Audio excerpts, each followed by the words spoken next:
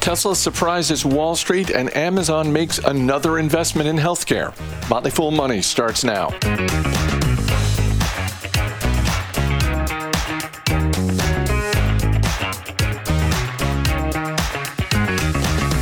I'm Chris Hill. Joining me today, Motley Fool Senior Analyst Bill Mann. Thanks for being here. Hey, Chris, what's happening? We got earnings season. That's what's happening. And we're going to start with Tesla. It feels like we just had earnings season no more than 3 months ago, but we're back. I know. Isn't it great? Tesla's second quarter profits were higher than expected, but margins are getting compressed, which really shouldn't surprise anyone given the cost of materials going higher and supply chain conditions continuing to be, let's call it, less than ideal. Yeah. Given the circumstances, Tesla's quarter was great.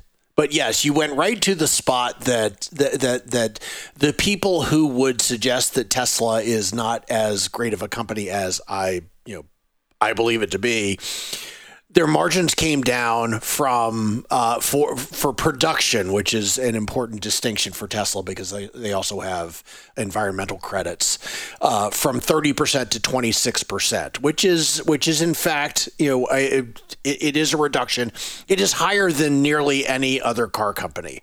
Volkswagen, for example, which is a really fantastically run company, their margins range from 16 to 18%. So yes, it was not perfect for Tesla, but it was absolutely fine.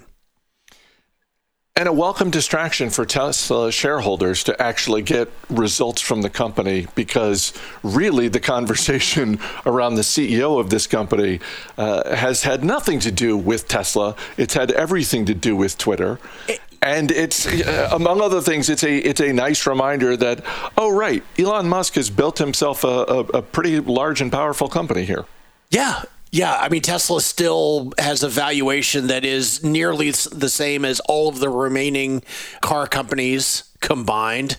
They had some challenges this quarter. I mean, maybe you've heard about supply chain issues impacting everyone. Tesla was by far not immune to that. The computer chip issues were still out there for them, but the company did rather well. I mean, both their earnings and their revenues were down sequentially, and they're growing at about 43%. And Elon Musk did come out and say that they intend to continue to grow at 50% plus for the next few years. So they have a little catching up to do on what is a rather audacious goal that he's laid out for the company. And anyone who has watched this company for a while knows, if nothing else, Musk is a fan of putting out audacious goals. And if the company falls short from time to time, so be it. It's not going to stop him from doing that. I'm wondering how you think about this company 10 years from now. And the example I'm going to use is Netflix, because Netflix changed home entertainment completely. And for a while, it wasn't just the biggest game in town, it was the only game in town. And now, because it changed the home entertainment landscape, Netflix spawned many other competitors, and it's in a tougher spot as a standalone public company. Tesla changed the automotive industry by making electric cars, among other things, really, really cool. Yeah. Which is not something that shows up on the balance sheet. And yet, when it comes to production, all the other automakers are now on board with electric vehicles, and the competitive landscape is tougher. 5-10 years from now, what do you think is a reasonable expectation for Tesla shareholders to have about this company and where it is in the competitive landscape? Chris, it's funny you say that, because you look at what Netflix did, and I love that as an allegory for Tesla, because on every single measure, Netflix has been wildly successful. They absolutely positively changed entertainment as we know it. Tesla has done the same exact thing, but the environment is changing rather quickly for Tesla, just in terms of the competitive forces. You saw today that Ford is laying off 8,000 workers because it is putting more emphasis on electric vehicles. And so they are making a shift. These are very, very credible, well-heeled, deep-pocketed competitors.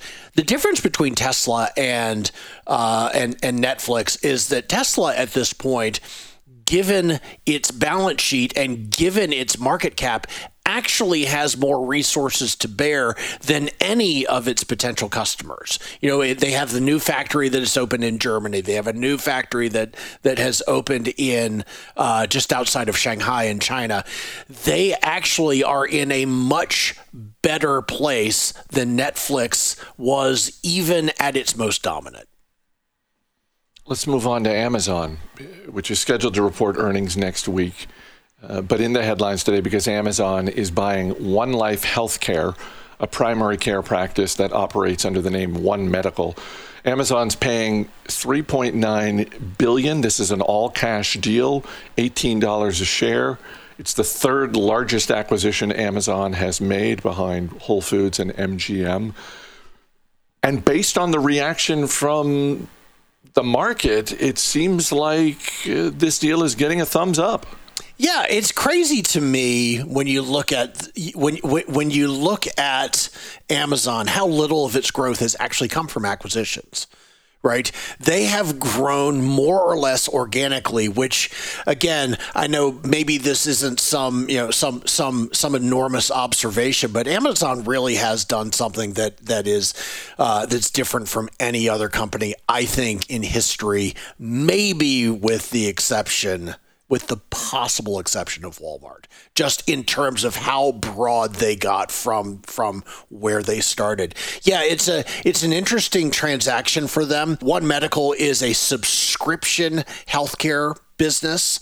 The medical system and the process by which medical care and in this country is completely broken. So a subscription system run by a very deep-pocketed Amazon, I think is really it's an interesting bet for them as they try and get to a point where the lowest cost components of healthcare are done on more of a subscription basis than on a pay-as-you-go basis.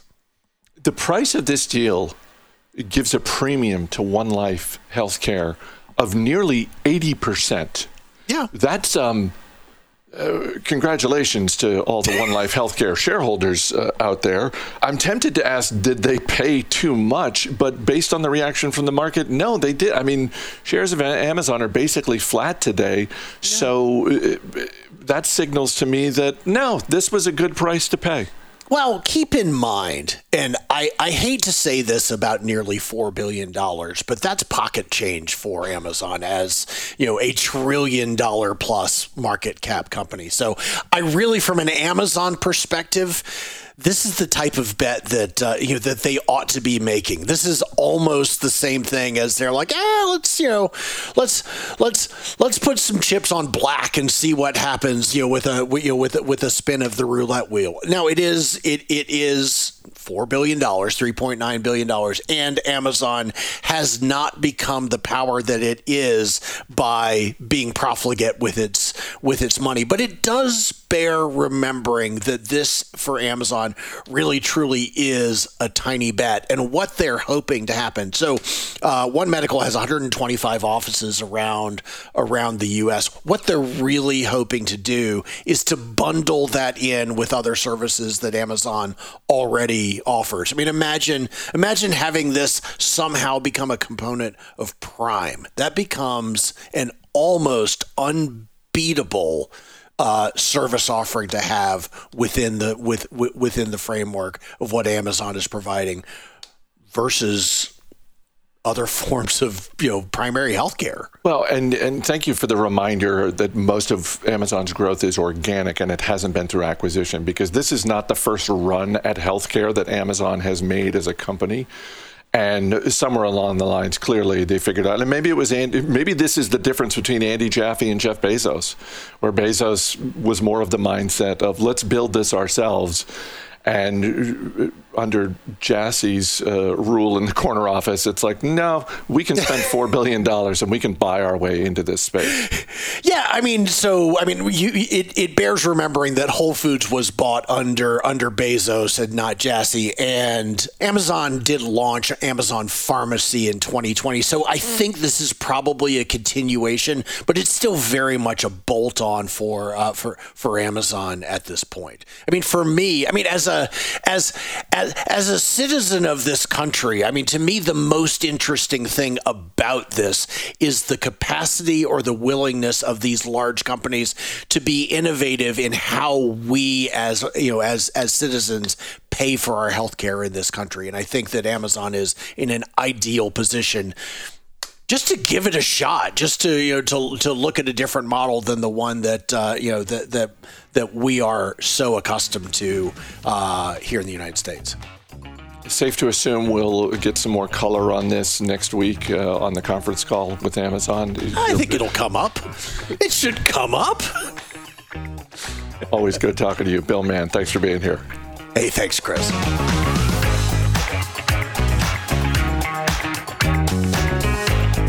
Lemonade is trying to disrupt the insurance industry by using AI, but first, it's got to get a few other things right.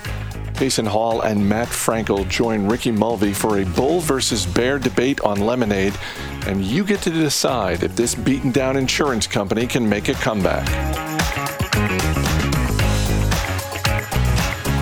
Today we have a very special bull versus bear on a company that has a little bit of controversy behind it, I would say. The stock is Lemonade. We've got two analysts. We flipped a coin to decide the sides. Jason Hall, you are the bull. Matt Frankel, you are the bear. Thanks for playing on this company.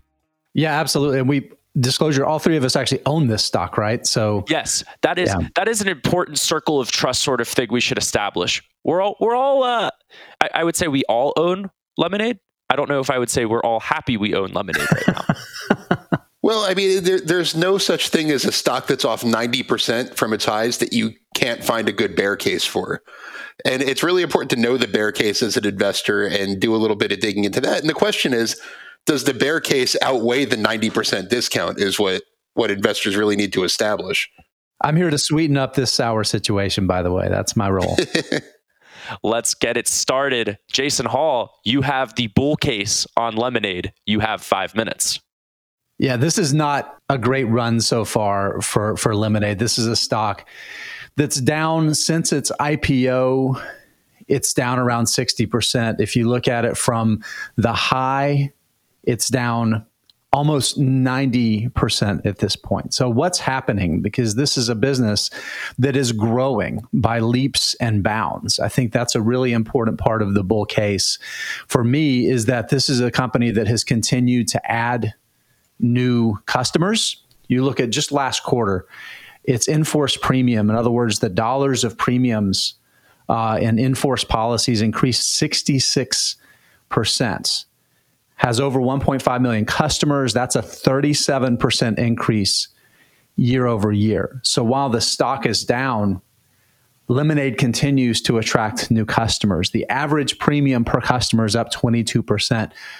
That's a product of Lemonade expanding as an insurer. This is a business that started out focused just on rental insurance and pet insurance. What's happened since then? It started to expand into homeowners insurance, life insurance policies, and more recently, and this is a big thing that it's working on right now, is auto insurance. It's operating in a couple of states. It has a pending acquisition of a company that's going to get it into another 48 states, 49 states, I believe, with the licenses that come along with that. And it's moving forward in ways that are very customer friendly. I think that's the thing that's so compelling to me about the business. We hear a lot about its AI. and the failures of its AI, because here's the bear case. I'm going to go ahead and lay out the bear case Matt's going to hammer on. And that's the fact that insurers have to be good at insuring, right? They have to be good at underwriting insurance. And this is the big problem. The company has to be able to make money, and it's looking to have a gross loss ratio of around 75%, meaning that about 25% of the premiums money is left over on a gross basis. And that's the money that is left over for Lemonade to keep. Its last two quarters, the first quarter, its gross loss ratio was 121%, meaning it paid out 21% more on a gross basis than it brought in premiums. And the second, and that's the first quarter of 2021. The first quarter of this year was 90%. I think it's been around that 75% mark, maybe 2 quarters out of the past 6 quarters. That's not a good look for an insurance company.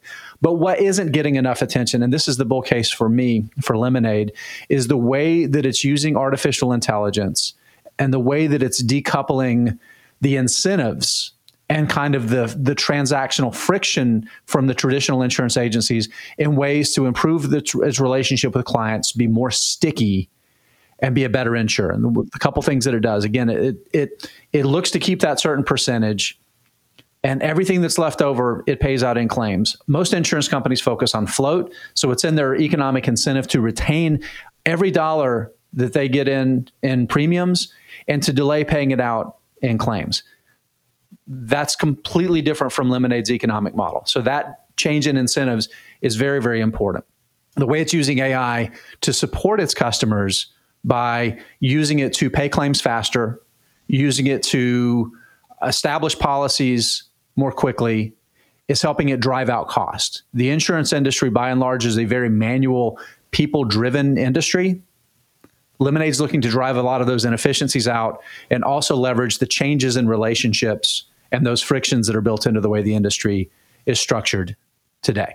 And again, it's very compelling if you look at how many customers it's attracting, you look at its growth rates. Again, the obvious issue here, guys, hasn't proved that it can actually be a good insurer. Its underwriting so far has not been very good. Management has made this the core focus. They've brought in a lot of experts, executives with long tenure track records in the insurance industry to focus on this thing and improve it. I think they're going to be able to do it. I am a shareholder. I'm not buying right now. I think this is in prove it mode, but I think they're going to be able to do it. And why am I really bullish right now? The market is so down on this business. It trades for about 1.4 times book value. So obviously, if they can't figure out the underwriting thing, doesn't necessarily matter. But if they figure out the underwriting, which I think is going to be the low lift, I honestly think that's the low lift, to figure out the underwriting, being able to buy this business at 1.3 times present book value at the rate that they're growing that book value could be the deal of the century if we look back in 5 or 10 years. Deal of the century.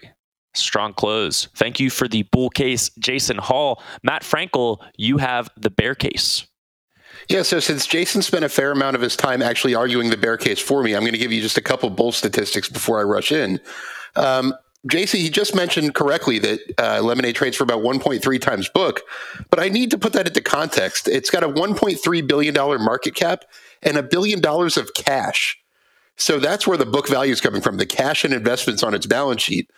Lemonade's business is being valued at less than $300 million when you back out the cash, just the business itself. That's not a very optimistic market right there. And as you mentioned, if they could figure it out, it could eventually be a home run. There's a lot going for it. I wish the auto insurance rollout would happen a little faster. The Metro Mile acquisition is taking forever, it seems. They just got regulatory approval recently. But that's definitely a positive catalyst long term. They've done a great job of hiring.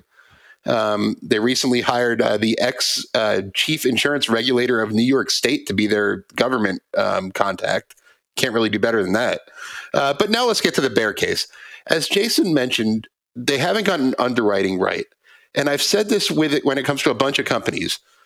A great product does not always equal a great business. And it really remains to be seen if Lemonade can be a great business. It is definitely a great product. Look at some of its reviews. It settles pet insurance claims in 3 seconds literally 3 seconds in most cases. It's a great product with a very happy customer base. That's how it's grown so faster than any. It grew to 1 million members faster than State Farm did. I mean, it's really caught on with customers. That gross loss ratio scares me, and it's because if you're not underwriting well as an insurer, and Lemonade's a small insurer, once you become a big insurer, that can kill your business in a quarter or two if you're not underwriting well. Right now, Lemonade has about $400 million in outstanding premium. So if they misjudge the loss ratio on that, you're talking $10 million in one direction, $10 million in the other direction. If they become a larger insurer like they want to and have, $50 billion of premium on their books, which would make them not even one of the biggest insurance businesses in the country. If you get underwriting wrong, you're losing billions of dollars in a quarter if you got underwriting wrong on that, if you're paying out too much on $50 billion of premium. So not only has underwriting not been good, as you mentioned, a 90% gross loss ratio in the first quarter, it hasn't been consistent at all. If it's consistently, say, 90%, or even coming down by 1% each quarter, it's easier to identify what went wrong and what they need to do and what needs to be tweaked in the algorithm. But it's been very inconsistent. The company still expects its multi-year average loss ratio within that 75% target range. I don't see how they get there within the next year or two. And look at some of these numbers. Even with their small size right now, they're a small insurer. As I interviewed CEO Dan Schreiber on Industry Focus a while ago, and he correctly pointed out they could 100x this business, and that would make them a mid-size insurer. They're a small insurer right now, and they're losing more money than they're bringing in revenue. In the first quarter, Lemonade generated about $44 million in revenue. It lost $75 million. That's a negative 168% profit margin. That's not good. That's not sustainable. Yes, they have $1 billion of cash and investments in the bank, but they're projecting to lose on an adjusted basis about $300 million this year. If that's what they're losing on an adjusted basis, that means their net loss is going to be roughly $400 million this year. They're not going to have $1 billion on their balance sheet that long. So the cash is somewhat misleading because they're hemorrhaging money right now. They're giving $60 million of stock-based compensation this year, which $60 million in stock-based compensation for a $1.2 billion company, that screams late 90s .com boom. That's how they were all paying their employees back then. They need to get expenses under control. It's not just underwriting, to be fair. They need to get their expenses in check. They need to get underwriting in check. And like I said, with the stock almost 90% off the highs and about 60% down from its IPO, like Jason said, the risk reward can still make a whole lot of sense here because this is a massive market opportunity that is in dire need of disruption. The auto insurance claims property, even with a tech-focused insurer with modern technology, is clunky at best. So there's a big opportunity here if they're successful. They've got to get underwriting right. That's what takes this from a great product to a great business. And that's the biggest question mark right now. Matt Frankel, thank you for the bear case. Jason Hall, thank you for the bull case. As a reminder, you can vote on who you think made the better argument at Motley Fool Money on Twitter. We will have a poll there, and it's very important that you vote because one of these contestants is going to win this fabulous prize. One lucky winner will be able to cool down with a year's supply of Pastoral Farms Lemonade. Now with more sugar and even more artificial pulp. Enjoy the sweet yet sour tang of Pastoral Farms Lemonade, the perfect treat for children of all ages. Parents love it too, since it contains vitamins, minerals, and several natural ingredients. It's the best way to cool down on a hot summer's day. The state of California requires us to warn you that Pastoral Farms Lemonade contains ingredients known to cause birth defects or other reproductive harm. You should not drink Pastoral Farms Lemonade if you're pregnant, planning to become pregnant, or under or over the age of 18. This fabulous prize could be yours if you win Bear versus Bull. As always, people on the program may have interest in the stocks they talk about, and the Motley Fool may have formal recommendations for or against, so don't buy or sell stocks based solely on what you hear. I'm Chris Hill. Thanks for listening. We'll see you tomorrow.